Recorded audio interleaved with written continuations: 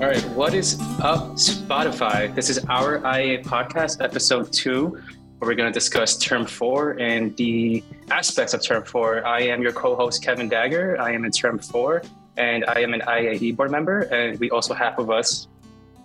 My name is Quen. I'm your current IAA president, and I'm a Term 5, giving you some perspective on Term 4 from a guy who just completed it.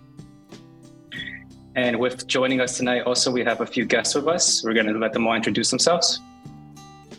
Hey guys, so my name is Brandon Abelard. I'm also a Term 4 medical student, and I'll be giving you guys some insight from what I've seen so far and, Term 3 and Term 4. Hey everybody, my name is Anthony Lenza. I'm also a Term 4.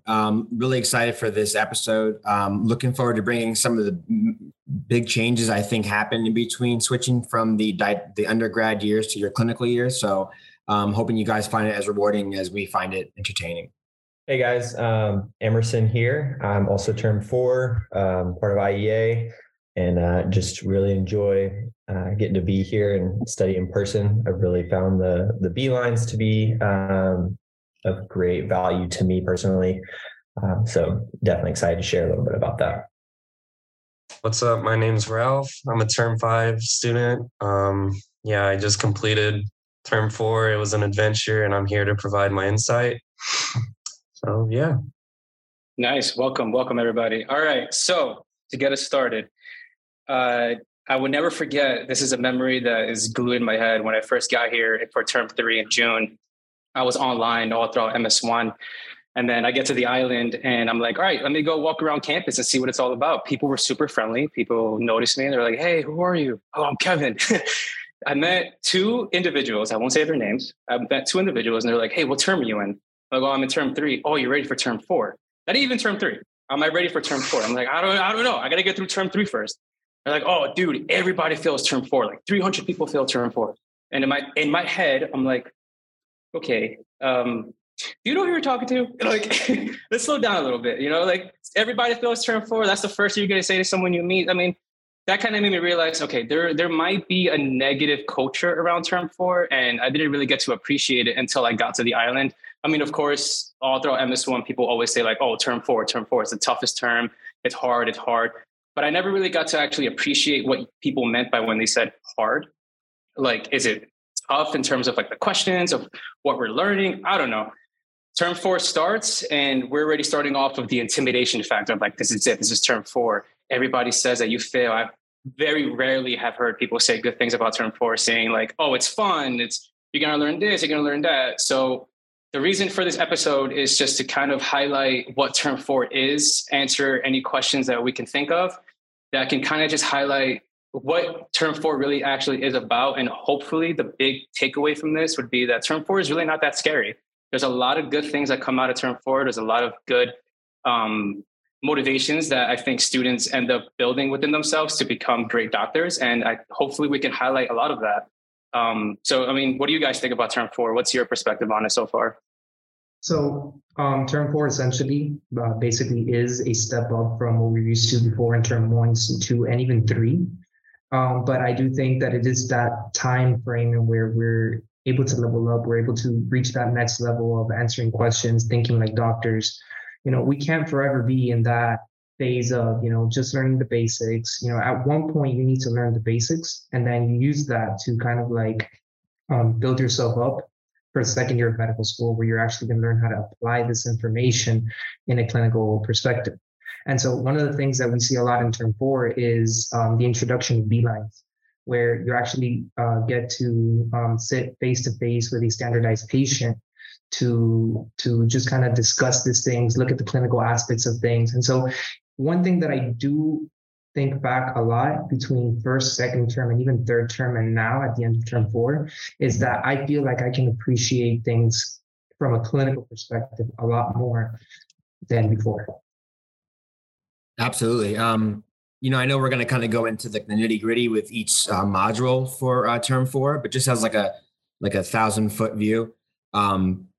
I remember when I was in the Army briefly, my lieutenant said that a lot of things in life, you have to see the forest and the trees. And I think that really applies to Term 4 for the first time. It's jumping to integration, right? Thinking like a doctor, which if you say it that way, it should be very exciting. It's very emotional, very taxing, but very exciting. We all complained about, we don't care about polymerase this and RNA that. So then you got what you wanted. Here you are, right? You got to step up and start thinking like a doctor. It's stressful, but just like the two big pillars, I would say, is one, the early integration. You have to always be thinking differentials. A patient's not going to come in and say, I have honeycomb cysts and, ground glass appearance here or there. So it's start thinking of what does this pathology look like coming from the average person, someone who's afraid and in pain. How are they going to display that to you? Thinking about pharmacology all the time. And as Brandon said, incorporating what you learn into Beeline and then pulling it back into lecture. And maybe if you forget something when you're talking to a patient, reassessing how you're approaching lectures in a way that results in a practical product. And then just to put it, the other pillar I would say is time management. It's not that it's harder, it's just a term 4, you're busy. So if you had a certain way of doing things in term 2 and term 3, you have to be flexible. Your day may not always go the way it goes. And we're med students, we're neurotic, right? We have weird idiosyncrasies. So people get mad at themselves and maybe your day didn't go the way it did. And the schedule was a little bit off. You just got to roll with the punches and you have to reach, rise, and overcome and adapt. Yeah, I agree 100%. So term 4, in a nutshell, we have B-lines, which are basically patient interactions where they teach us how to conduct physical exams, history of present illness. So you conduct the whole interview essentially, and you practice what it's like to actually interact with a patient so that it prepares you for clinical years. So we should talk about B-line and give it the respect that it deserves. Emerson, you seem to have loved B-line. What do you have to say about B-line? I have enjoyed Beeline a lot. I definitely have found that, over year 1, you're learning a lot about the way the body should work. And as physicians, our main draw is the way the body goes wrong. And then that's where you're important. You're there to put the body back together. You're there to fix the problem. And so year 4 has been really cool to just see the problem. And that's kind of motivating to be like, all right, this is where I become important. This is where I come in and I get to fix something. And so B-lines have just been really, really neat to see the histories. You have these people come in, you get to learn about what they do, what they like to do with their free time, what they eat, and how that all is incorporated in their whatever they're complaining with. And you get to kind of have an opportunity to sympathize with them and kind of comfort them and say, it's scary to be here. And I'm going to do my best to take care of you. And then you get to do the physical exam, which I've also enjoyed a ton of getting to actually touch the patient and be like, this is where, your liver is. And if there was something wrong with that, you'd be able to feel it. And I think that's something that I'm looking forward to with rotations, is to be able to say, I know what a normal liver feels like. I know what a normal heart sound is, and this is off. So I think it's like a cool stepping stone to be like, all right, now I know what normal is. I've got that hands-on experience. Let's now go into term 5 and go into rotations and build on that. Do the B-lines continue on to term 5? Yes. No, yeah. Yeah, you still get B-lines. Experience in term 5. You also get hospital. You get both. It's a perfect match. You get a little B-line, a little hospital. But I think that's exactly what Emerson was kind of talking about. You finally get to put into practice everything you've been seeing on paper for so long. So a patient's no longer like that vignette of like, oh, I'm going to steal Anthony's thing. I no longer have ground glass appearance. I no longer have honeycomb lungs. They're going to tell you hey, I can't breathe, or hey, I'm coughing up blood. And you yourself have to put that into, what does that actually mean? And now in term 5, as we're all talking about, it comes to life even more because you're actually in a hospital and it's no longer a vignette. It's no longer a simulated patient. Now it's a real patient with a real experience, and what you do and how you act is actually going to affect their lives. So that's the little term 5 preview of what comes, or the next evolution of B-line from there. Yeah, and you definitely get to see the abnormals in the physical exams there. We've had some patients with polyneuropathy, so they had reflex issues, and someone had tactile fremitus. It was diminished or something like that, or you're able to not hear it as well. So you made them count 99. Yeah. Pretty much. You're able to like appreciate these things from a whole new perspective. So something else I wanted to add to what Emerson was saying. So B-lines. B-lines, I think, are one of the greatest things that we have as medical students, as second year medical students, because you have that ability to sit down with a patient and you're going to stumble a lot at first. You're not going to know what you're talking about. You're going to forget things, and that's okay. This is the reason why they give us B-lines every single week, sometimes multiple times a week. You start off stumbling. By the end of term 4, you start to become really good at history taking. I'll give you guys a bit of a story. So this past weekend, I volunteered in one of the health fairs from one of the clubs in SGU. And one of the things that entailed was sitting down with patients, just random people that were coming to the health fair and just their screenings. And so I found myself, I was able to sit down, I was able to take a thorough history to the point where I was able to uncover certain things that I thought were of significance, presented it to the physician that was there with us. And it actually turned out that it was significant. And we were able to tell the patient, I think you should do this. I think you should do that. And, now they're going to go do that. So, of course, I'll never mention any names, but one of the cases was there was a female that she presented with an kind of like an undiagnosed, I wouldn't say undiagnosed, but she had a heart condition, but we don't know, right? So it was unspecified. She couldn't tell me what it was. She couldn't tell me what medication she was taking. So when I auscultate, I hear she's very tacky. So I tell one of the physicians, I was like, look, she's very tacky. She seems fine, but what do you think is going on? And so as we kind of like keep working through it, we look at the nails, there's a lot of pallor. We look in the mouth, it's pale. We look at the palpebral conjunctiva, they're pale. The physician's like, what do you think is going on? I was like, this might be anemia. And so I reflected back to the history that we were taking when we asked about her last menstrual cycle. And basically, she stated that she had very heavy menstrual cycles. Now, once you go through term 4, term 5, you're going to start realizing that a lot of vignettes will tell you that there's a female that presents with heavy menstrual cycles. And so all of this kind of came rushing back to me, and I'm like, wow, this is a walking vignette. This is literally a vignette. And so these are the things that B-Line are able to kind of like give us as medical students to, further enrich our medical education. Dude, for sure, 100%. Yeah, so with the B-Line, we could talk about this all night. I just think it's something that, just to add to that, and I'll keep it short. This morning I did a board question and I was doing questions on the abdomen, like gastric stuff, like the gastric adenocarcinomas, the stuff that we're learning now. And in the vignette that I read, they mentioned in the physical exam component, positive shifting donors. And I'm like, yeah, that's ascites. That's fluid in the abdomen. I literally just did that in B-Line the other day. They made us do the shifting donuts. I'm like, this is so cool. Like it's a simple exam that you do where, you palpate one side of the abdomen. And if you feel the impact on your opposite hand, there's fluid in the abdomen. But like the fact that I was paying attention in B-Line and I go in there with the mentality of like, this stuff is cool because like, this is the physical exam component of it. And like, of course, throughout MS1, they'll mention the physical exam and then you just kind of like look for the buzzwords. But then a lot of the stuff gets thrown at you and you really pick up on it. But I picked up on the shifting donuts on that board question. I'm like, this patient has ascites. And that was the only key in the vignette that led me in the direction that the question writer wanted me to go to answer the question correctly. So being able to pick up on those little things like the physical exam component, I think B-Line in term 4 really helps elevate your process of thinking of not just looking for those buzzwords, but more so looking at how the patient will present. And Brandon hit it on the nail with like all the physical exam findings that he was finding in the patient encounter he had over this past weekend and how everything just relates back to lecture material. I think it's something that it's really fun. I have a good time with B-Line. Well, I think that's the thing, right? Like as B-Line, it's not supposed to be punishing, right? Where I have a friend, I won't mention where she goes, but she goes, Sabrina, if you're out there, shout out. She goes to the medical school back home. This is only a year ago.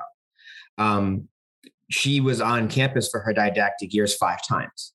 So I'm very thankful that SGU has been a little more flexible with the COVID protocol because we get so much hands-on experience. And that's why B-Line is not punishing. It helps you reinforce and get a board's question right simply based on there's no teacher like the experience, right?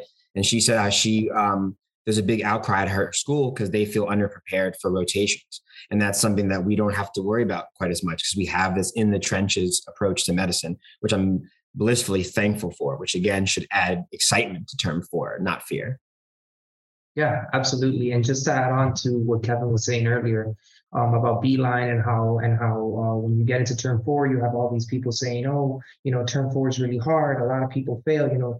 When you have so much negativity coming your way, sometimes it's hard to stay positive. But one thing that I couldn't disagree with more is that a lot of people say that Beelines are pointless and a waste of time. They're not. If you actually sit there and you pay attention, and the hour and a half, the 2 hours that you're there, right, which is not a long time, you can actually supplement a lot of the things you're learning back in lecture and better understand these things, so that when you actually see a vignette and see, tenderness to percussion, tenderness to palpation, or hyperresonance to percussion, or whatever it is that they say, you're able to appreciate more the pathology that lies behind these cases. Yeah, so that's Beeline. So when you enter term 4, they're going to tell you that you're going to have small group every day, and that's the truth. You're going to have small group almost every day. You're going to have a Beeline, and then you're going to have your regular small group that's going to coincide with the subjects that you're going to be learning in term 4, which we're going to talk about next. So now term 4, your first module, FTCM, Foundations to Clinical Medicine, Quen and Ralph's favorite module. What do you guys have to say about FTCM? Go ahead, Ralph. I'll let you take it first. No, you're cutting out a little bit. You got me? No, Ralph. Ralph is talking, but we can't hear him. Okay, here. So there you go. I thought I was prepared for it, but it turns out it was one of my worst exams. I was in shock, but it's because I came with the same mentality as term 3 and like term 2. So I was like, okay, I know the stuff for the most part. And then I took the exam and, I needed to know minute detail A, so it was a train wreck. I mean, I did okay, but not to my standards. But yeah, so term 4 is basically, so MS1, we go through all the basic sciences, physiology, biochemistry, anatomy, embryology. And then term 4, they introduce 3 subjects, and I call them the big 3: pathology, microbiology, and pharmacology. I do know, and you guys can correct me if I'm wrong, that pathology is the highest yield, or at least the highest tested subject on step 1. I think it's like 55% of the exam, if I'm not mistaken. Yeah, right. So you go through all 3 subjects across all of term 4. So you get introduced patho, pharm, and micro, and FTCM, and you go through systems, which we're going to talk about as well. So FTCM is just an addition to FTM from term 1, but you're going through FTM from the lens of pathology, microbiology, and pharm. So it's basically a beefed up on anabolic steroids FTM module from term 1. A little bit about what I think the key to term 4 is, at least from what I always preach to my friends, it really takes until after that first exam, because you're going to hear all this noise. Some people are going to say it's not that bad. Some people are going to say it's awful. You're going to study different. You're going to adapt different things. But really, it doesn't take until, once you take that first exam and you see how they ask the questions and you see how your prep matches up to the style of testing that you do, that's when you really know what term 4 really is. So for even everything we're saying and everything you're going to hear, save your own judgment until you take that first test, because I think, and I agree with Ralph, me and him study together a lot. Me and him, we share a lot of study habits and skills, but once, that first exam hit, everything changed. Everything kind of has to adapt from there. So take what we say lightly and take what your friends say lightly, because FTCM is really where you find out yourself. And then you can say, okay, this is going to be a long 4 or 5 months, or okay, it's not going to be as bad as I was saying. So I remember bumping into you and you telling me that too. You were like, hey, how's it going? Yeah. I'm like, dude, drugs, farm. I'm like, Quen, how do I study farm? Bro, just Anki it. Anki, man. Anki. Yeah, I hate Anki. Yeah, I'm not a huge fan of slides. Just read the slides. That's it. And I think that's what makes term 4 scary for a lot of people. Because like you start off, Dr. Dassel comes back. one of my favorite professors. He's a little intimidating, I think, at first at FTCM because he just comes at you hard, man. He's drugs, and you have to know everything: adverse effects, mechanism of action, application, contraindications. And it's just, I think, Brandon, we had our first pharmacology lecture, and then you're like, did you see the drug list?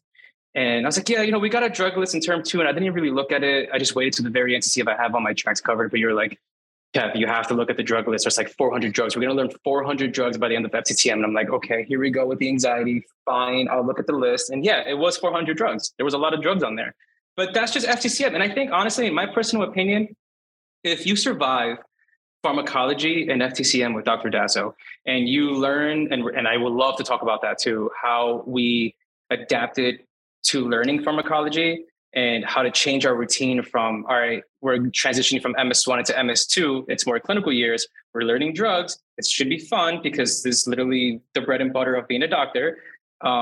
Adapting to pharmacology, I think, is what's going to set the path for the rest of term 4, so that when they start introducing new systems with the pharm and the micro and the path, you kind of already have that backbone on how you should be approaching these topics and just set you up for success, really. So what have you guys done for pharmacology? I mean, like, obviously that was something, I mean, unless you just had it down packed, you're like, oh, this is easy. But how was the adaptation period for you guys for pharmacology specifically? So in my personal experience, it was an initial shock followed by anxiety, followed by it's not so bad.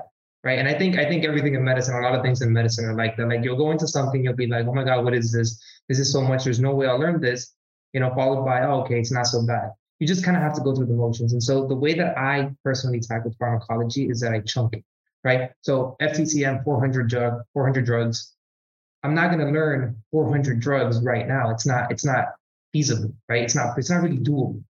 However, I can say I'm going to learn 10 drugs today, right? I'm going to learn them really good. I'm going to learn the contraindications. I'm going to learn everything today. And then tomorrow I'll do another 10. And then the next day I'll do another 10, right? And by the time 10 days go by, I've done 100 drugs. Of course, it wasn't 400 drugs. It was actually like 197, right? But I chunked the information. I would just chunk the information and just try to kind of like find, reason it out. You'd be surprised. A lot of these medications, they fall into a big category. And so, like, for example, NSAIDs, there's like 10, right? You can just kind of chunk all of that into one, and they all have pretty similar, if not same exact mechanisms of action, small variations. And, that's pretty much it. So that was my approach to pharmacology. I think I had a very similar approach to Brandon. I mean, no pun intended, it really is the dose makes the medicine, right? Where you have to just take a few at a time. I would take the drug list and do the same thing, and just kind of annotate it as I went along, which I did not do for the beginning of FTCM. And when I got to CRS, I did it as I went. So by the time I got to the end, I had been exposed to the drugs many, many times, over and over. Because if you look at them all at once, it's daunting. I think a big thing with pharmacology is because it's basically its own language and you're learning words that are very difficult to say. I think that kind of freaks people out, and they have a tendency to self-label that they're not going to learn it because the word is strange. As kind of rudimentary as that sounds, I think it does play into it. Looking at the prefix and the suffix sometimes helps, right? We know that the prils are ACE inhibitors, right? And the RTANs are the ARBs. That doesn't always work. But even just looking at it over and over, randomly asking someone behind you, your friend at Subway, and while you're in line, like, what's this one? What's the adverse side effect? Just practicing it here and there, just doing it small and relieving yourself of the responsibility and the expectation that you're going to know 400 drugs week 1. It's not going to happen. I think chunking is the way to go. Yeah. And not only that, but repetition, right? You chunk it, you do it, you don't forget about it. You just kind of talk about it with your friends, right? Your colleagues. Absolutely. So, something I did too was I always had drugs as one color in my notes for whatever reason. And even when you switch back to patho, don't leave pharmacology over there, right? You get to a condition, think about what could be used for this. If there's a direct treatment, I would put TX treats, and then I would put the drug name. So you have to constantly be pulling it back, and never give yourself a break on pharmacology. Just sprinkle it in through the pathology. Yeah. And another thing that I think is very key and very essential to pharmacology is doing practice questions. I know a lot of people say it, but it really is the best thing you can do for yourself in order to, know if you know your pharmacology, right? Because sometimes you think you know something, but it's not until you do practice questions that you truly confirm whether you know it or not. Did you guys ever use Sketchy for farm? Sorry, Emerson. No. I didn't. I like Sketchy for micro and only micro. Yeah, I tried it for drugs, and it's it's like too cheeky for me or something. I found it kind of irritating. I can't listen to a whole story. Yeah. Did you use it, Kevin? I've actually, I think I tried to do Sketchy once for micro, and I was just like 2 seconds in. I'm like, okay, I can't learn like this. I'm sorry. Like, I know Sketchy is very helpful for a lot of people, especially for micro. But Sketchy, to me, I feel like I'm being taught like I'm a 5-year-old, and in my head doesn't work that way. I'm a very analytical thinker, and I like to see things through all the way. I like to connect the dots. So when I learn about a drug, like Ant was saying, like, okay, if this drug is used for, reducing inflammation in this particular system, and then we do patho. And the good thing about term 4 is that like the patho that you learn coincides with the micro that you're learning, and it coincides with the pharmacology that you're learning. So all the 3 subjects are literally coinciding under the same system. Now in FTCM, of course, the patho is introductory. So there's really not a specific system. Same thing with micro. Micro is it's very non-specific. You're just learning the backbone of it again. But then when we jump into the next system, like CRS, I like sitting down and being like, okay, how can I get Farm, Micro, and PAP to go on a dinner date and be best friends for the rest of the evening and just connect the dots? So when I did Sketchy for Micro, I felt like there was a lot of information missing. And it took a lot more work for me to have to go in and be like, okay, well, this belongs here because I know that works there. And I just ended up working harder with Sketchy. So I'm not a huge fan of it. Not a big fan. Now that we're all talking about study systems, can I make my Anki pitch now? Or is it still No, Anki. I hate Anki. Well, I mean, you guys are bringing up great points. And again, everyone's going to have their own technique. And I think that's something we'll jump into when we talk about CRS is how did you evolve your study technique from the FTCM exam? But, for anyone who knows me or anyone who I've talked to, I preach Anki. I think it's the perfect blend of what Ant was talking about and what Brandon was talking about. I mean, all of us, what we're talking about, how can we consolidate this info? And most of all, how can we do repetition to the point where we feel comfortable enough to do the most important thing, which is practice questions. So Anki, it does everything for you, right? It's automated.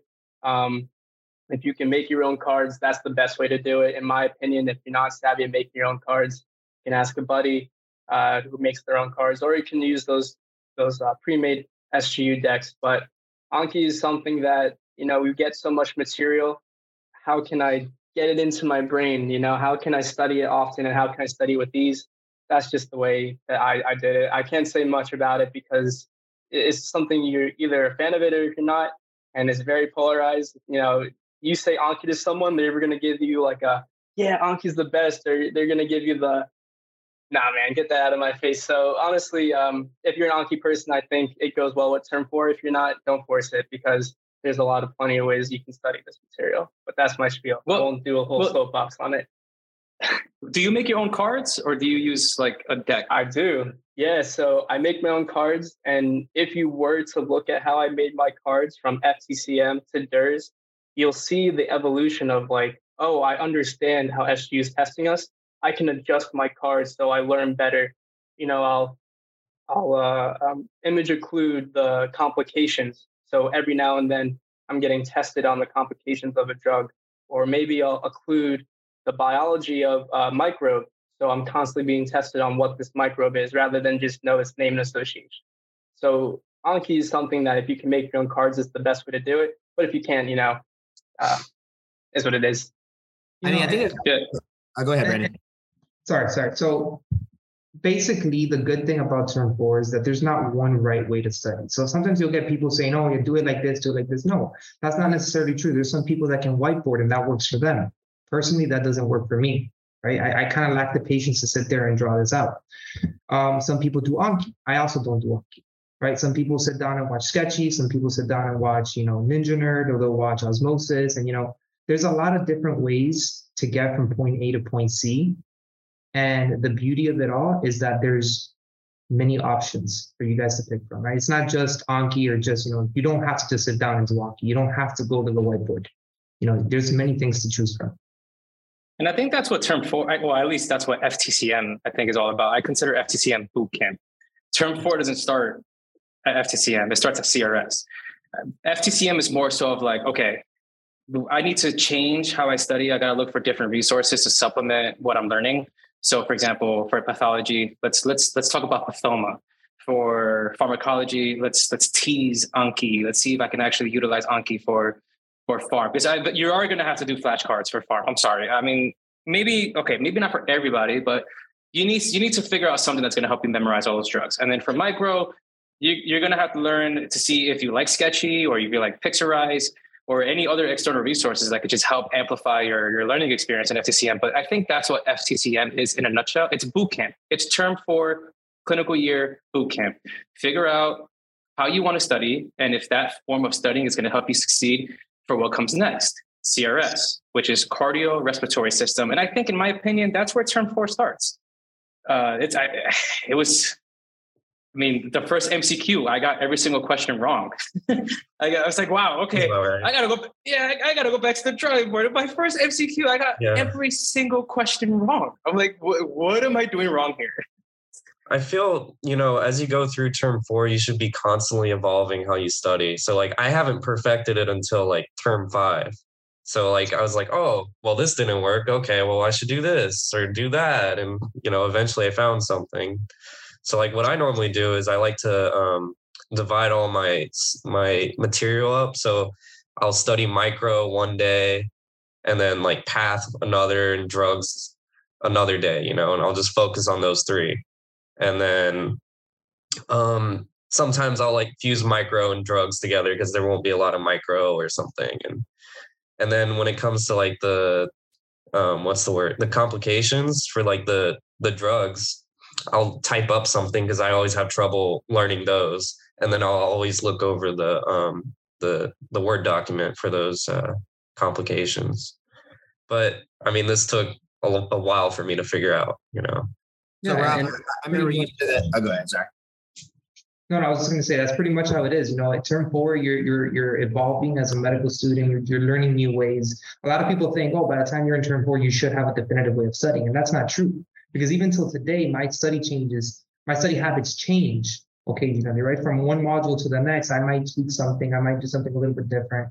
Like this time around, what I'm doing is, instead of going from patho to pharm to micro, I'm starting on patho and I'm only doing patho and I'm learning all the patho and understanding it. I'm dedicating my time to it. And once I truly understand it, a lot of the times the micro will complement that patho. The pharm will complement it because they'll say, oh, someone has, so-and-so bacterial infection of the lungs, right? How do you treat it? You treat it with this medication. We're talking about it in pharm. So then when I get to pharm and I start talking, we start talking about those medications, now I can start writing little notes saying, oh, this is the medication that would treat condition X, and that's just the way that I do it. And I know several other people also do.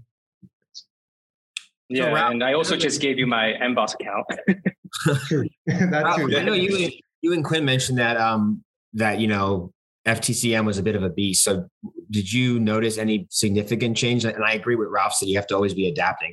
What was the biggest adaptation that if you had one, from that module to CRS? I started taking notes. That was my biggest. My man took out his 5-star notebook. We cracked the code. That's it. We're done. Very unique in how he studies. Podcast is over. I just read the slides. Now I take notes. Brilliant. You'll never meet another person who studies like this, man. From a first-hand experience, it's impressive. It's impressive. So CRS, CRS, and we have with us an additional guest, better late than never, Emily. Thank you for joining us. Perfect timing for our discussion on CRS now, cardiorespiratory system. So we'll let you take this one away. Do you have anything just to say about CRS before we dissect CRS? Yes, so this one was actually my favorite module, I think, so far, potentially of like med school. which I know is like not what a lot of people thought about, but I actually really enjoyed it. It built a lot on like the cardio stuff that we touched on in term 1. And so like knowing like the murmurs and stuff like that, it actually like came back around, and like understanding why that was happening, or like why these certain things happen, was actually super interesting. And I think this one was different from like FTCM, where this is really where we like divide it up into like the pathology, the pharmacology, and the micro. So that was kind of interesting to group it that way. And I joined in right as Brandon was saying it, but I kind of did the same thing, as I like group things together, and I would knock out all the patho at once and then all the micro, and do everything else in groups, just to like get through there and understand it that way too. Yeah. So I had a different experience. The first MCQ for CRS, well, we started with cardio at least, and we met the pathology department for cardio, the micro department, and the pharmacology department. I went in with the mindset of like, okay, this is just a new block cardio system. We've been here before. I understand the anatomy. I understand the phys to a certain degree. I went into the MCQ. I studied the way that I always study, and I got every single question wrong. And I'm like, what just happened? I went home that night and I was just frustrated, and I'm not one of those type of students that like, if I get something wrong, I'm going to laugh it off. Like, I was genuinely pissed. I was really mad. I went home and I called my mom. I was like, Mom, I'm furious. Like, I got every single question wrong on that MCQ. And like how, like I study the way that I normally study. And I think that was just like a huge wake up call of like, all right, I need to level up. I need to change my approach and how I read these questions. And that's when I started to really appreciate, like, you have to read the whole vignette. You can no longer skip the vignette in term 4. I'm sorry, but in MS1, you were able to get away with skipping the whole vignette and just getting to the bottom sentence. Like, all right, what are you asking me? In term 4, no, I learned the hard way that like, if the patient says they have nausea and vomiting, that's gonna play a role into what the answer is going to be for that question, especially when they mention what drugs they're on. Back then we used to ignore that because it wasn't relevant to us, but now it is relevant. I mean, we're learning all these drugs, right? So if a drug has an adverse effect and the patient's complaining of blurry vision, we got to take into consideration the drugs that they're on. Same thing with the physical exam and the vital signs and any other lab parameters that they give you in the vignette. All those things are going to key you in to what the question writer wants you to answer on that question. And I didn't really get to fully understand that until that day of the MCQ. So that MCQ was paradoxical for me. It was a blessing in disguise because I was like, all right, I'm going to level up. And then I started approaching all the subjects differently from a more clinical aspect. And I switched my mindset from like, all right, I'm no longer a student. I got to start thinking like a clinician. And I know it's a little too early to say that because I'm still a student, but think about it for a second. I'm switching my mindset of being a student where I'm just like, give me what I need to know so I can move on. No, give me what I need to know so I can help my patient. What is my patient complaining about? What's their physical exam findings? What's the laboratory parameters? And what are you actually asking me in the vignette? Because now that I have all of that in a scope, I can answer your question and I can discuss it. And I feel more confident knowing that if this were a walking vignette, like if this was an actual patient, I'll be able to help them out. So cardio to me, I think like after FTCM, once you start that cardio system, it's 50-50 for a lot of people. You're either going to thrive or you're going to crumble. And I think that all is going to boil down to like how much of a clinician you want to be, honestly. I think you mentioned a good point though with, and as a side note, CRS was my favorite, maybe also throughout med school so far. I seem to love the heart. If you think of it like a pump, like especially if you've ever cleaned pools. I cleaned pools for a living when I was in high school. So it's essentially a pump. There's nothing really else about it. So you look at it that way, it makes it a little easier. But reading the vignette, some people don't realize that USMLE questions can't have, red herrings. They can't have information that is purposely misleading, right? The question is leading you towards something. It's not cheating or hints, but everything has to be tight, has to be cohesive. So you're either going to have to, in term 4, break bad habits of rushing to the question and just wanting to give me answer, and then also building good habits. You have to start looking at lab values. I personally tried to challenge myself to really look at the lab values and the ranges, because eventually, on step 1, they give you the ranges, but that's going to be a time sink, right? You're going to have to be looking it up. So you're building these good habits. You're reading the question. your understanding lab ranges if they were not to give it to you. So you know what they are. And it's also realizing that nothing you learn is in a vacuum, right? As Emily said, some of those congenital heart defects that we learned about in term 1, if you were really diligent, you can pretty much skip those lectures, the lecture maybe in CRS, because it's the same thing. Is very little added. So nothing we learn is in a vacuum. It's all very important. So that's important too. So it's building better habits in term 4 and starting to get kind of, as Kevin said, like, you just can't be lazy, because I even feel it. I'll get towards the 140th question in the exam and I'm just trying to scan and look for the answer. And if you do that, you're going to be, in bad shape. Yeah, literally everything becomes relevant, right? The age, the gender, the vitals, right? So what's the blood pressure? What's the pulse? What's the respiratory rate? All these things are things that once didn't matter, but if you think about it, you don't go to the clinic to take your blood pressure and say, okay, disregard that. No, it's important because it helps you make diagnosis. And a lot of the times in the CRS, especially like the CRS module, where you're dealing with cardio, blood pressure is a very big component, right? Because if their blood pressure is really high, it could be a hypertensive emergency or hypertensive crisis. And it can definitely help you kind of narrow down to what the treatment plan is going to be or what could possibly be going on. Yeah, and I think the epidemiology in term 4, you really start to appreciate it a lot more. I know in MS1, they will mention the epidemiology, like is it common in males or is it common in women, what age group it's common in, and it doesn't really become relevant. But in term 4, I think epidemiology, low key, has helped me answer a lot of questions correct just by knowing that. Especially on STEP, like, I mean, I know you're not supposed to, but it helps me out a lot. Like in term 4, I started using USMLE RX. I started doing their board questions. And I'll look for like specific questions that pertain to the content that we're currently learning. And I'm only doing it just to build the knowledge, to see a different perspective of how another resource would explain the content that we're learning in class. And they really emphasize the epidemiology, like if this disease is common in men and they mention that a male is coming in and they put option choices that pertain to women or anything else, like it's going to help key you in to what you actually have to answer in that question. And I think that's a good habit to have now, right? I mean, you guys that are in term 5 now going to the hospital, like, is that something that you guys have noticed that helps you out a lot?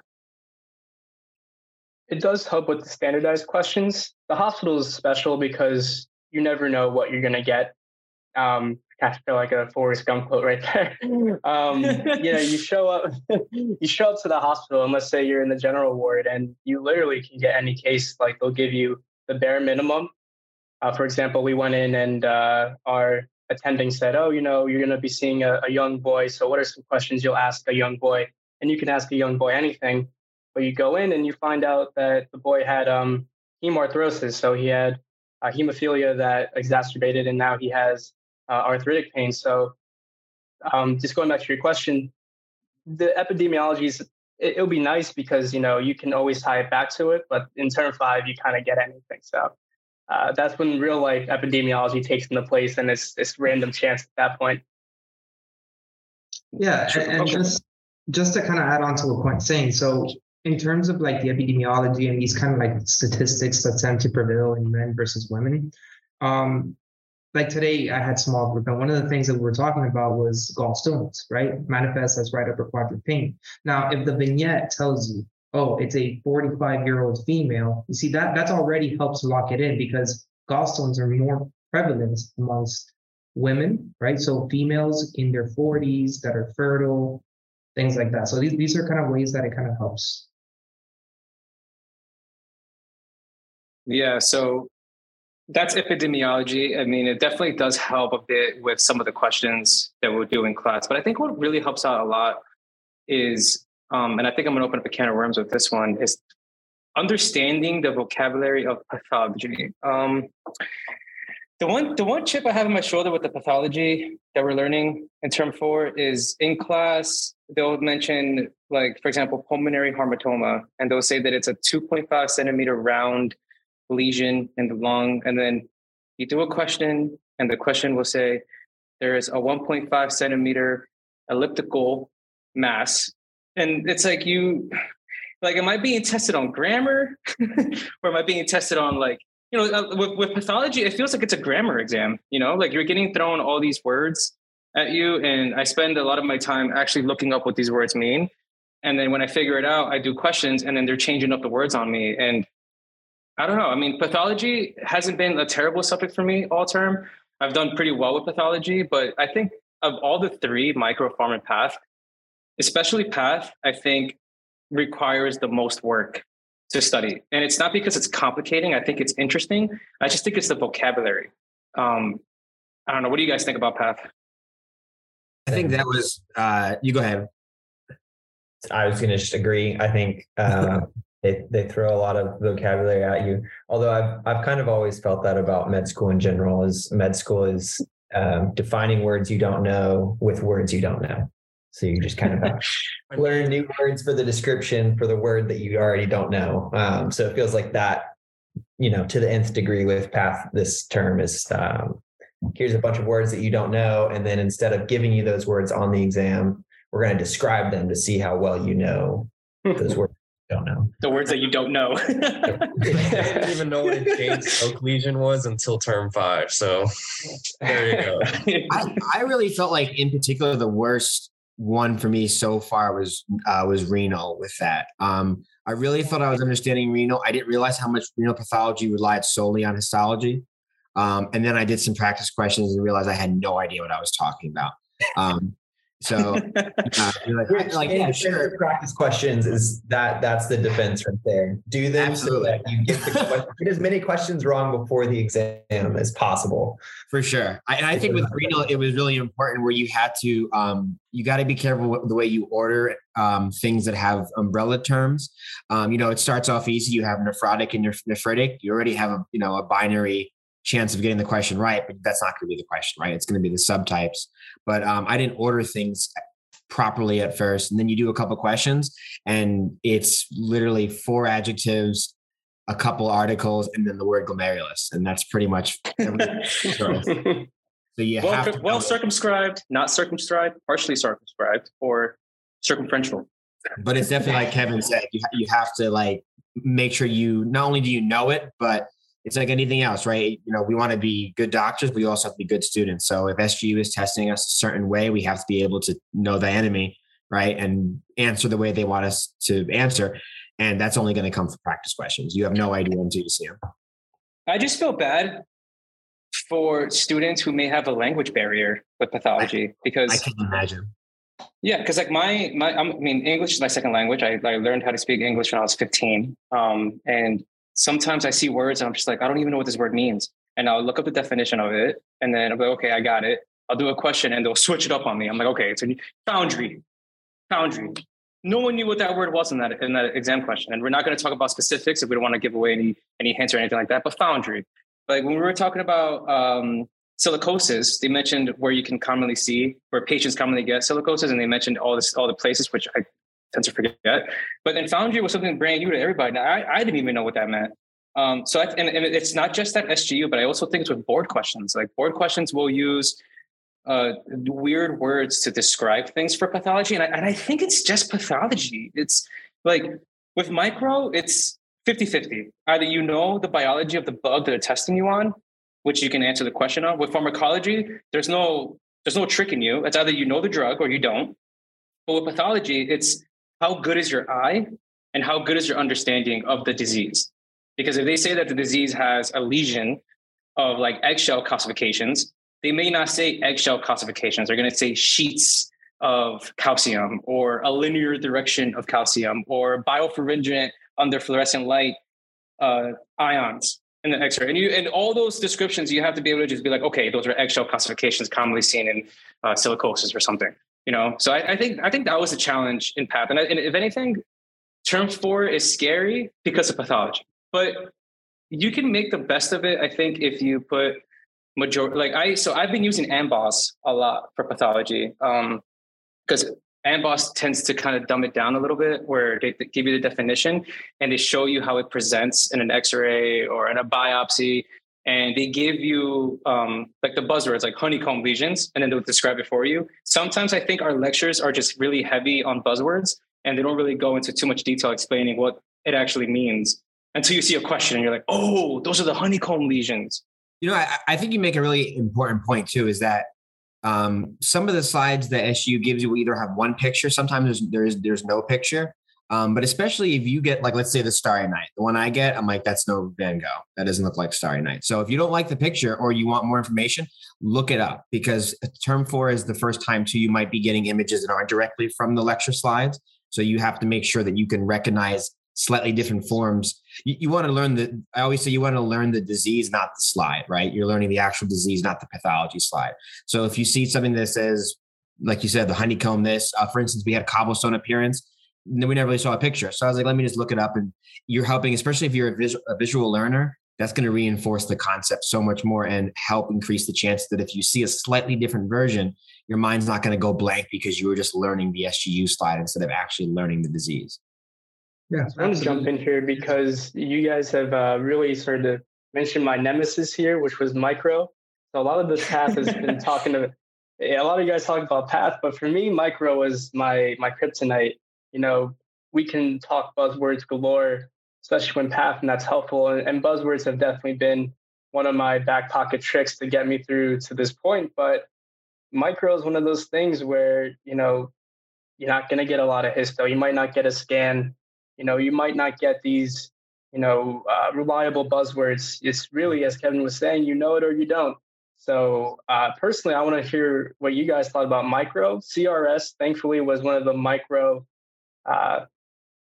less micro modules. You kind of got more and more as you went on. RHS is more micro. DERS is, you guys are going to start to see it very soon. DERS micro is a whole different animal. Oh, we're in it. Yeah. We're in it now. Oh, yeah, you're in the forest now. We're in it now. Losing my mind. Yeah, what do you guys think of the micro? Because you got it easy with CRS. There's not a lot of it, thankfully. So Quen, I'm in the same boat you were in with micro. Micro's my nemesis. I don't know what it is about it, but all these virulence factors, the H antigen, the O antigen, the K antigen, given, I understand it better now, but first, getting thrown all these things and then saying, okay, we have this bacteria, we have this bacteria, we have this bacteria, 3 completely different bacteria. There's some overlap between one and the next. And it's like, okay, I got it now. But once you throw 10 more bacteria into the mix, the way that I get tripped up is that I would just kind of like, was this for this or was this for that? And then, that was kind of my problem. That was kind of my problem. So I don't like micro. And then the difference, so you get these 10 bugs that have overlapping features like Brandon said, and then the overlying differentiation between all the bugs is going to come down to, did the patient eat leftover rice or did they eat the cold cuts? Watch out, man. Or were they visiting this part of the world or this part of the world? Really? Or did they get bit by a tick or a flea? Was it cold or was it hot? I know one thing I do is in the sand. I have like in my good notes or notability or whatever it is, I have like a pathology separate book that I will rewrite like when they give us case studies and try to just, turn the beer into a shot, like really distill things down to just what exactly I need. And then whenever I do practice questions, and once I identify the causative agent, I go back to that book and just look at the whole thing. What's its gram stain? What's its shape? What's the the catalase status, all the different agars that may be used. And then especially if I get something wrong, I have a certain color that I box things off that's just like, this is something that you have a complete blind spot in that you keep getting wrong. So make sure you look at these boxes, pre-exam. But I think making a little separate book for each thing gives you a little like very quick manual that you can kind of flip through. And you just have to, again, it's repetition. So every time you do a question, you're like, I kind of know E. coli, I get it. But you look at it and you just go through everything, the lactose fermentation, all of it. That's how I study it. I make a list. So I use this app. It's called Remnote, where you can it's basically like Notability. And if Anki had a baby, so you can type out your notes the way you like to type them out, and then you can turn your notes into flashcards. So I'll section my notes off of like bacteria, viruses, parasites, and fungi, whatever we've been taught in that particular system. Now, cardio and CRS, the micro is a bit friendly, but Reno, I guess, was a bit friendly too. And I guess we'll talk about RHS in a second. That's how I need to organize. I need a backbone. Like, what are we dealing with here? What bugs we're dealing with here? What bacteria, what viruses, what fungi, what parasites? let me learn the biology of these bugs first. Like, what are you? What do you do? How do I find you? What agar do I need to grow you on? What are your special needs? Once I figure that part out, like, all right, this is the bio of this bug. It's gram negative, gram positive. This is the shape of it. These are its virulence factors. This is how the virulence factors affect the host. What is its route of transmission? Once I have that down packed, I then move on to what do you do? What do you cause? You know, what disease do you cause? What are your clinical presentations? And then I go into the clinical presentations and I go, okay, that's E. coli, that's staph, the cholera, whatever. But I think with micro, it's special because I've noticed that everybody I talk to, especially you guys so far, is like everybody has their different approach of studying micro. I think there's not one way approach for it. You just have to find your own niche. No, to piggyback off that, I think I also like super struggle with micro. What I've been trying to do is look at it in different ways for different things.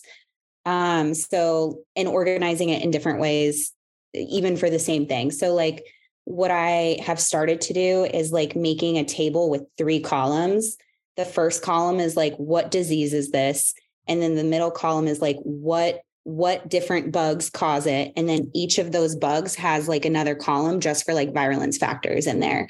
But in the same sense, if I'm putting like oxidase positive, gram negative, whatever in that middle column, I also have like another thing on the side with like mnemonics of like, okay, oxidase positives, they're this one, this one, this one, this one. So like looking at it in different ways, even to memorize like different things within micro, I think has been my plan of attack lately. But I think you guys are right. There's like no one good way to do it. Yeah, absolutely. And just one of the ways that I've been kind of tackling it, because I also mentioned earlier that I was struggling a bit with it, is that I like to, instead of going to the lectures first, I like to go to the first aid book, because the first aid book has a great way of just getting all this information and just kind of condensing it down to, this is it. This is the most important thing. This is what you need to know, right? And so once I get that down, I'm like, okay, well, I think I understand, what this bug does. And so then I won't finish there. I'll go to pathoma. Well, not for micro, right? But sometimes for pathology, I'll go to pathoma. For micro, go on AMBOSS. I'll go to AMBOSS now too, right? But I'll go to USMLE-RX and they have bricks, and these bricks are like 10-minute reads, 15-minute reads. And usually they're very consolidated, right? So just reading from point, from the top to the bottom, 10, 15 minutes, you get all this information, you get practice questions. And so I found that this time around, that's helping me better understand micro. And so I think that, everyone has their way, but I found that that's helping me. So now moving on to RHS, I made the mistake before. CRS was cardio renal, but now RHS was respiratory and hematology. Quen, you must have by now figured out how to study for micro. What did you do in RHS for micro? Yeah, so at this point of the term, you've seen FTCM, so you've seen what term 4 is being tested on.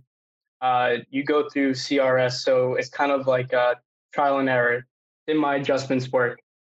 By the time you get to RHS, you're polished, right? Like you tried your study method with CRS, now you can apply it to RHS. But the thing is, it's flipped. Half, in my opinion, was a little lighter. Micro gets bumped up. There is a whole lot more micro involvement. I know this is a little triggering for our term 4s because you were talking to me. I told you there was no micro on that exam. It ended up being like an entire micro exam for you guys. I thought I was going to be a microbiologist by the end of that exam. I was like, I'm not a doctor anymore. I'm a microbiologist. Things change. Yeah, every term has a different, focus for their exams. But what I did for the micro, and I think that really helped, I would talk with a friend. And I think at this point of the term, one of the things that I was grateful for is that I was more comfortable doing more group study. And talking out loud is something that I preach, because not only do you become honest with what you know and what you don't know, but vocalizing something is literally putting it into your own words.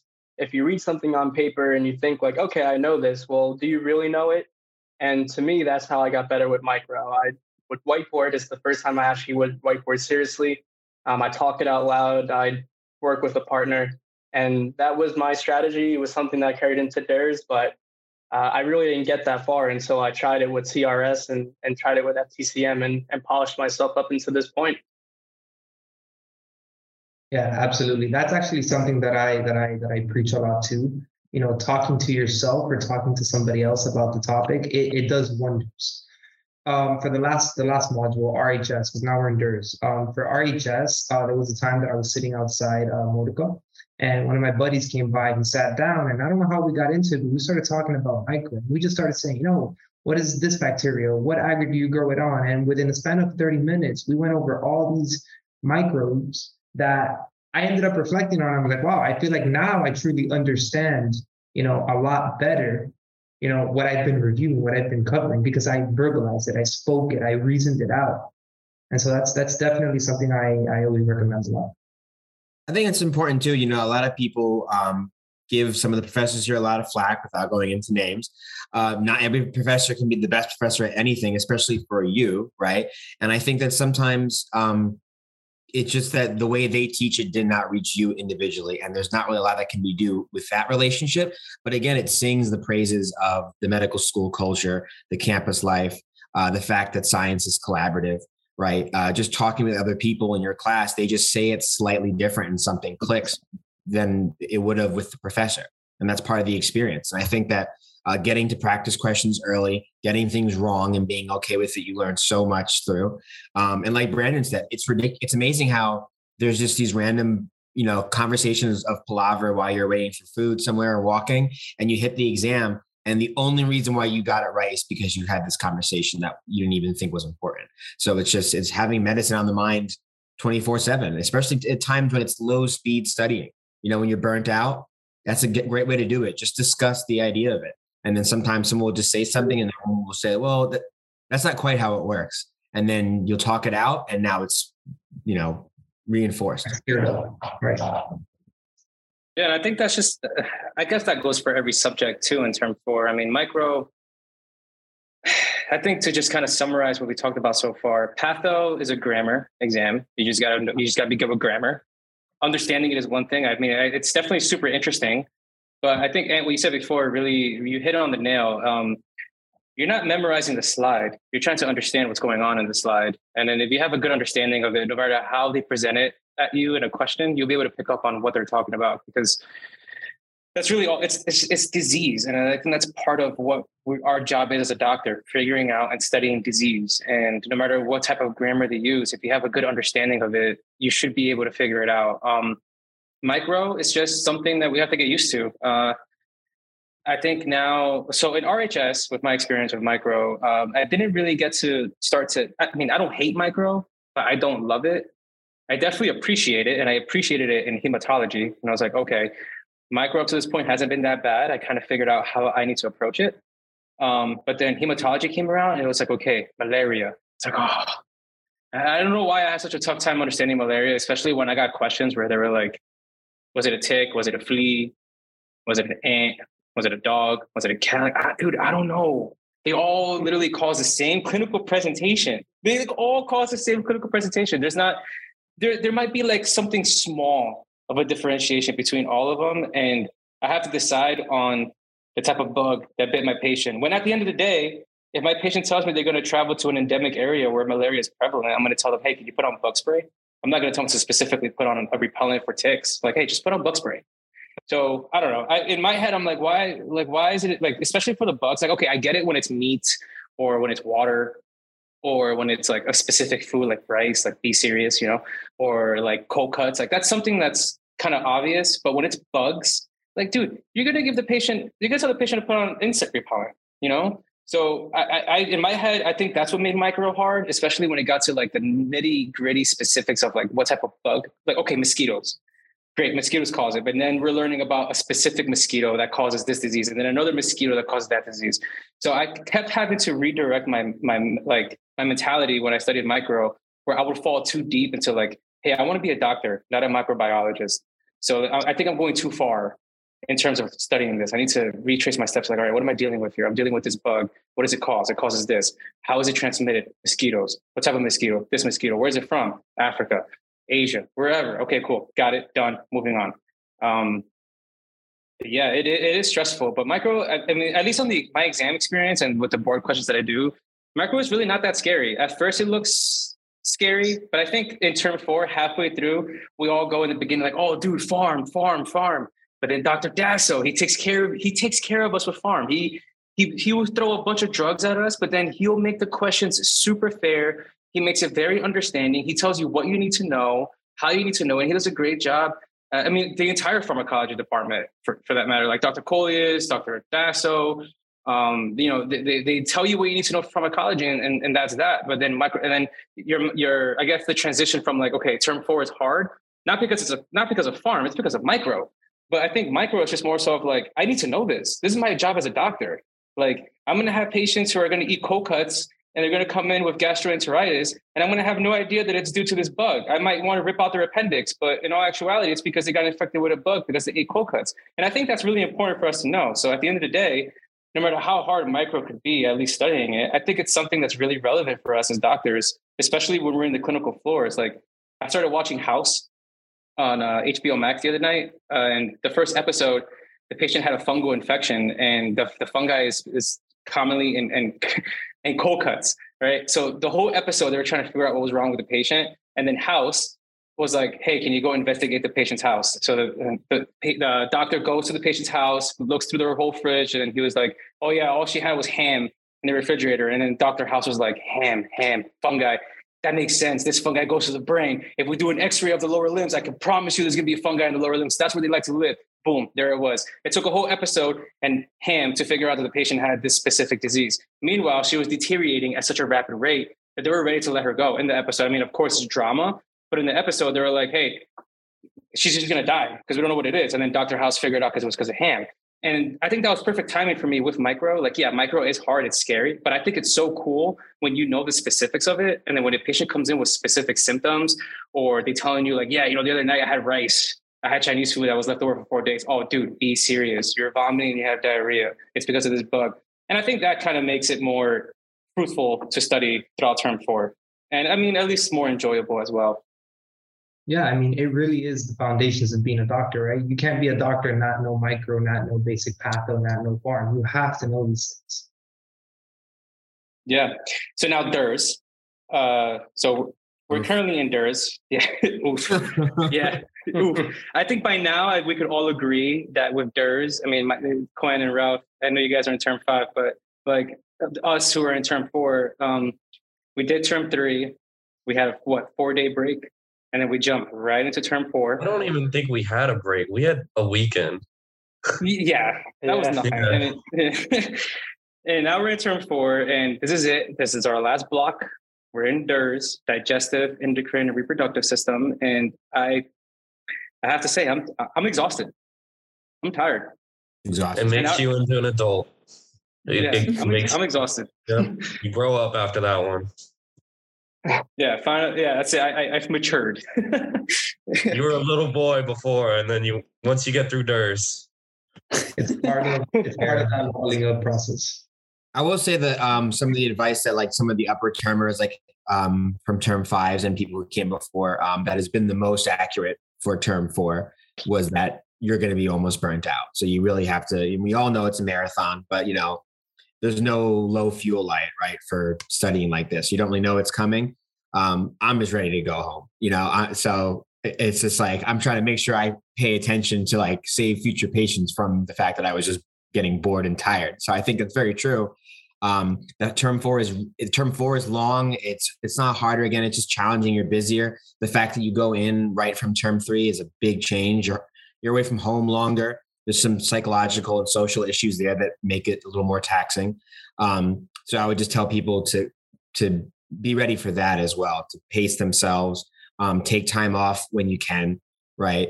Pick and choose your battles. Just make sure you got some gas in the tank for when you hit here, because I think we're all just Xing the days on the calendar, right? And making sure that you don't check out too early when you could have finished strong. Yeah. And I'd also advocate for, in light of speaking positively about term 4, there are going to be times where, you get every question wrong in an IMCQ, or extenuating circumstances go on during a certain block. Like for me, RHS, I love the block, had a lot going on got my worst grade so far in med school on RHS. And I was fine with it because it was like, you know what? That's okay. I'm glad I dealt with these other things instead. They were more important to me. I'm going to kill it in DERS. Like that's kind of the mindset. And I think in term 4, that's kind of what you need to be willing to do is say, you know, I'm going to have some hard things, but I can't just sit on them, you know, because we're moving fast. There's a lot going on. It's kind of time to say, you know, I messed up here and I'm going to fix it and I'm going to keep moving because it's a lot going on. And you got to be willing to take some time off too, because it's a marathon. And there's a big difference. You're definitely going to get pushed. There's a big difference between, you know, falling behind and taking the night off, right? And again, because you're going to be adjusting to the fact that you have small group every day. We're on the last module and I'm adjusted, but there's always adjustments that have to be made because there's just certain days that just don't go the way you planned. You're not going to have the time you did in term 3 and term 2. It's like, oh, well, I leave lecture and then I do those lectures. And then this is normally when I do this and I have to go see patients now. So some days are not going to go the way you plan. You might be up a little later, but some days if you're tired, you know, take the night off and start strong in the morning. Do not be afraid you're not falling behind. Don't be afraid to be flexible in order to keep yourself sharp and resilient. Yeah, absolutely. And I appreciate that you said that because if anything, you know, I'm the type of student, I'm very hard on myself. I try to be very oriented with my time and how I utilize my time. And if anything, I take my time very serious. So like this term, I finally realized, okay, if I need to skip lecture and stay in bed until 1 p.m., I'm going to do it. Okay. Especially now, I'm going to do it. I'm going to sleep in and hey, I might even skip small group. Okay. And hey, I might even go order a large pizza and some wings and have a large Coke. And that's okay because I deserve that. I need that mental day and no one's going to judge me for it. I am not going to lose a limb unless I be serious. I am not going to, fail or anything. I need that day. I need that day, especially in term 4, like transitioning from term 3 into term 4 and up to now that you're in DERS. It is a marathon. It's pretty long. We're constantly going from 0 to 100, especially after every exam. And then we get beelines, you know, like right after RHS was over, I was tired. And the next day, beeline, following day, sim lab, next week, physical exam assessment. And I'm like, I'm going to be honest. I needed to go back and study all the physical exam. I'm like, okay, here we go. I just took RHS. I was at 100 and I coasted at 100 for like 2 weeks. And now I'm back up to 100 studying for this physical exam assessment, which I don't even know what they're going to throw at me. And now that that's over, we're in DERS and we're getting micro thrown at us left and right. It's like, okay, I got to go back up to 100. So having those days where you can take a day off or a weekend off. I spoke to a friend recently who needed to take a whole week off. They're like, I couldn't look at a lecture. I had to close my laptop. I'm like, no judgment pass. Do what you got to do. Because at the end of the day, we just have to finish this term. So just, if you need to take a week off, take a week off, but just get back on the horse. And if you need help, I'm here to support you. And I think support is really important, you know, and I think that's us doing this, getting together to talk about term 4 the way that we are. I mean, if anybody who listens, like this is it, you know, like we're at the point now where we're exhausted, but we can't drop the ball. We have to just finish strong. This is the 4th quarter, as we like to say in football. And it's definitely something that like I'm looking forward to go home and resting. But you know what my biggest fear is, and I don't know if you guys will agree on me with this one, or maybe you guys are gonna think I'm a psycho after this. But like every day I'm at 100 with having to study, going to lecture, go to small group, prepare for small group, beeline, whatever. Be socially active because you know you're in Grenada, you're around people all the time.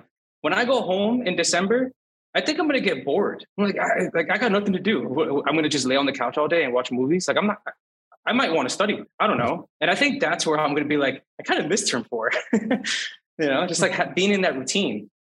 Yeah, that definitely happens to me. Like you kind of get into this and it becomes medicine kind of takes over every aspect of your life to the point where when you're not studying or you're not talking about medicine, you kind of start to realize, wow, there's not much going on with me besides medicine. And so I've found that in the past, I've gone on breaks and after like a week, I start to get anxiety because I'm like, man, I'm not studying. I feel like I should be studying, even though there's nothing to study. But, you know, it's very important to take breaks. It's, you know, mental health, wellness is very, very, very key to success in medical school, you know, across all terms. You know, if you got to take a week off, if you got to take a night off, that's fine.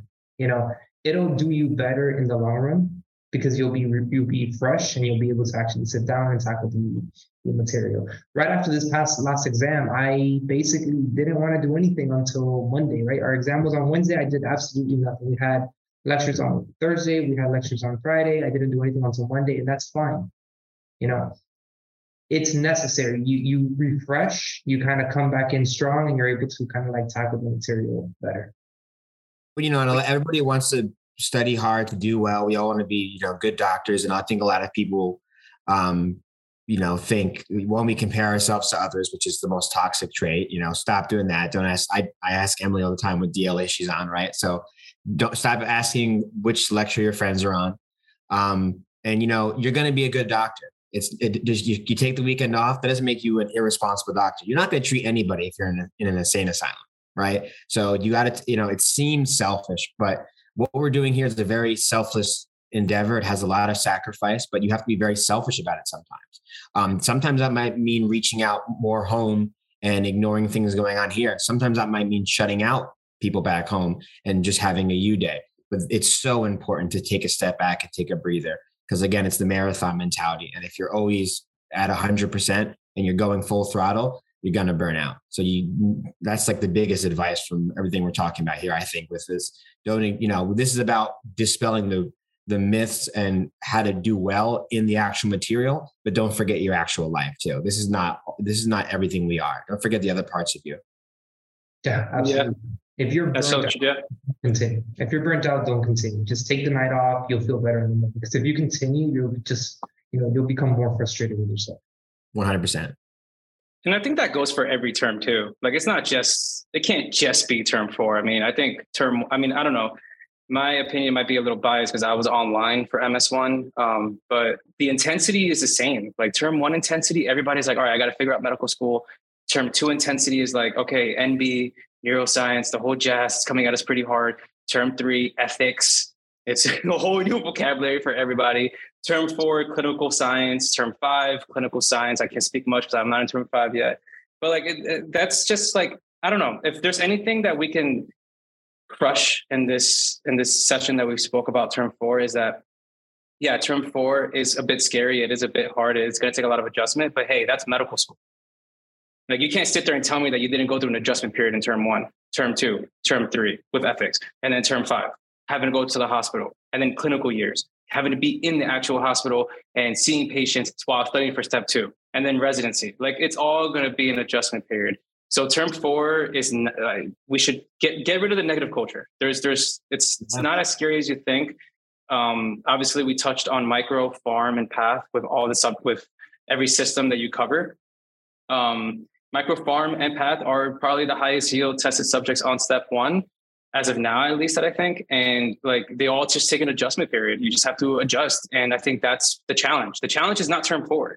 The challenge is not the material, nor the professors, nor SGU, nor living in Grenada. The challenge is how well you can adjust while maintaining your mental health. And I'm not a psychiatrist, so I can't talk about mental health, but I could say that if you need a day off, take the day off and then just get back to it. And, you know, in addition to like taking time for yourself, you know, take a step back and be proud of yourself. I mean, clinical years are supposed to be, it was very emotional when I did my first beeline. And even when we did our first OSP back in term 1, like appreciate the small realizations of what you're doing and take it as a self-affirmating, a self-actualizing, a validation moment that you're on the way. Right. There's not arrogance in that. It's that, you know, it's such a privilege and an honor to treat these patients, even if they're standardized. Just to share a quick quote that I love. It's from the book is called The Youngest Science by Dr. Lewis Thomas. Super recommended it if you ever want to check it out. Autobiography about the guy being a doctor. And he said that ever since the invention of the stethoscope, we've moved further and further away from patients, and we've sacrificed the human connection in exchange for accuracy. Right. So it's such an honor to have these beelines, to have the physical exam, the human contact, the human touch that I don't think will ever leave medicine. The way it makes me feel good that I'll be able to pay off my debts because I don't think robots are going to replace us anytime soon. Right.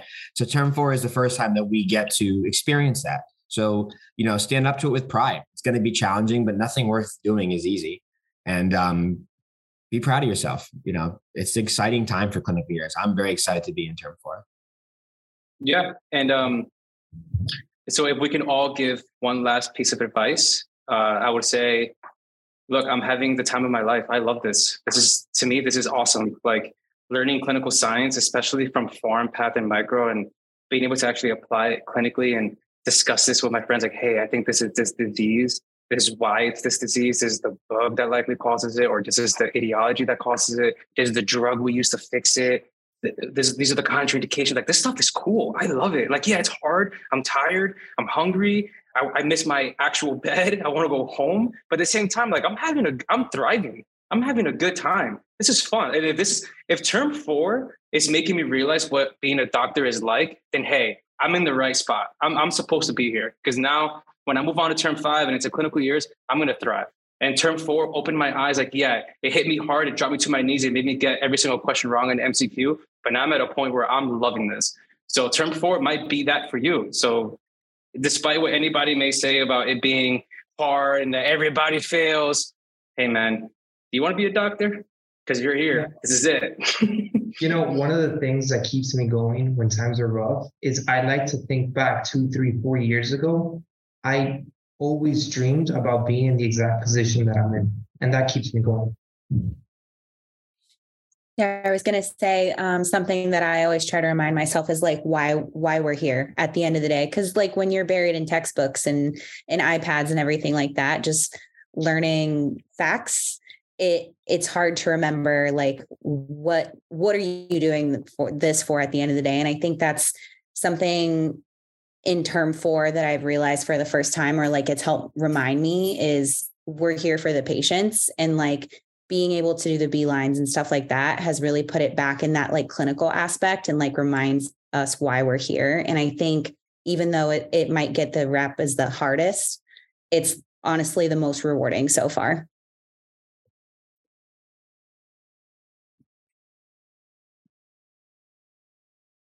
All right. Yeah, you can go ahead.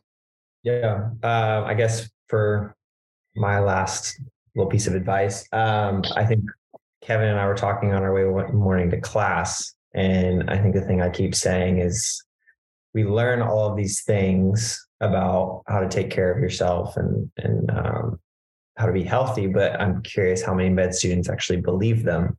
The biggest one is, do you actually believe that you'll retain more information if you get a good night's sleep? Because we learn in MB that you will, but no one does it. And I think there's a lot of ways in which, do you believe that you'll be less tired and be able to study longer if you drink more water instead of coffee? You know that you will, but you don't believe it. So I think my encouragement would be, a lot, and you should believe in what you know, and it'll make you more confident. And it'll also encourage you to have some healthier habits that might keep you going a little bit longer than you thought you could go. Nice. Quen, Ralph, Ant, any last piece of advice? One thing? Yeah. Go ahead, Ralph. You got it. Okay, so my dad would always tell me this. He was like, what do you call a medical student with a C? A doctor. So at the end of the day, grades, they're important. Like, it's important to pass, but at the end of the day, as long as you pass, you're still going to be a doctor. There's a lot of emphasis on grades and all that, but being here is an accomplishment of itself. You got through 3 terms, and I mean, like, you're still going, So that's kind of my whole thing. I would say, looking back as a term 5 on my way out and what term 4 was like, I really emphasized that no matter what you think your experience is going to be, just do your best. I mean, you're going to hear a lot of noise and you're going to have a lot of opinions, even probably some internal noise and opinions, but just do your best. And it's going to pay off not only in your practice and your clinical years, but even in the shortcoming, there's some immediate gratification, because once you get to term 5, I'm sorry to say, it all comes back. You just start right back from the beginning again. Once you hit that second exam, you go right back to cardio, you see renal again. And they even incorporate stuff in terms 1 and 2. So this stuff is never going away. This is to everyone who's listening to this, and they're like me. They learn it in the moment, and then once the test is done, they just purge it. But, we have to remember this stuff. try your best to keep it in your brain, try your best to keep it pushing. And I guess my last closing piece of advice is enjoy the people around you, because the company is what keeps you going. They're definitely the fuel to that car. So yeah, enjoy those smiley faces. I guess my final would be, this one goes out to people maybe that their grade isn't where they want it to be. People who are CRing or maybe have already CR'd, people who are teetering mentally, academically, physically, no matter what it may be. One, the cliche, the you 5 years ago is proud of you, right? And the other thing that I always keep in mind for myself and tell other people that the point of life is chasing a dream, right? And if you have a dream and you have a passion and a mission, as long as you understand that it may not go exactly the way you think it will, you're going to find pleasure and fulfillment through chasing that dream. And if not, then what's the point of living at all? So just put your boot on, put the other boot on, and keep marching forward. Yeah, I agree with everything you guys said. Obviously, we can sit here and talk about term 4 forever, but I think we covered a decent amount in terms of the expectations of term 4, the big 3, and how all of us have approached it. Hopefully we broke some myths and we've given some insight to it. But yeah, that's term 4. It's not as scary as you think. It's going to be fine. Thank you guys for sitting in and chatting with us. And yeah, that was fun. That was a lot of fun, right?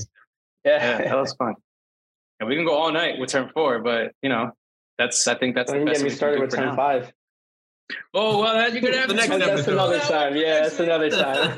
That's good. We can even talk about term 4. I mean, depending on how people feel, we could do a specific like FTCM episode, maybe. I don't know, but we'll see. We'll see. I think superficially, and yeah, we went deep into some topics of term 4, but that's term 4 in a nutshell. It is it. But now we get a month off. We got to finish strong with DERS. And then, like Quen said, back to the shit, come in term 5. Right back to it. Yeah, right back to it. Yeah, so that's a wrap. We're going to wrap it up now. Thank you guys for helping us talk about term 4. And it was a pleasure having every single one of you here.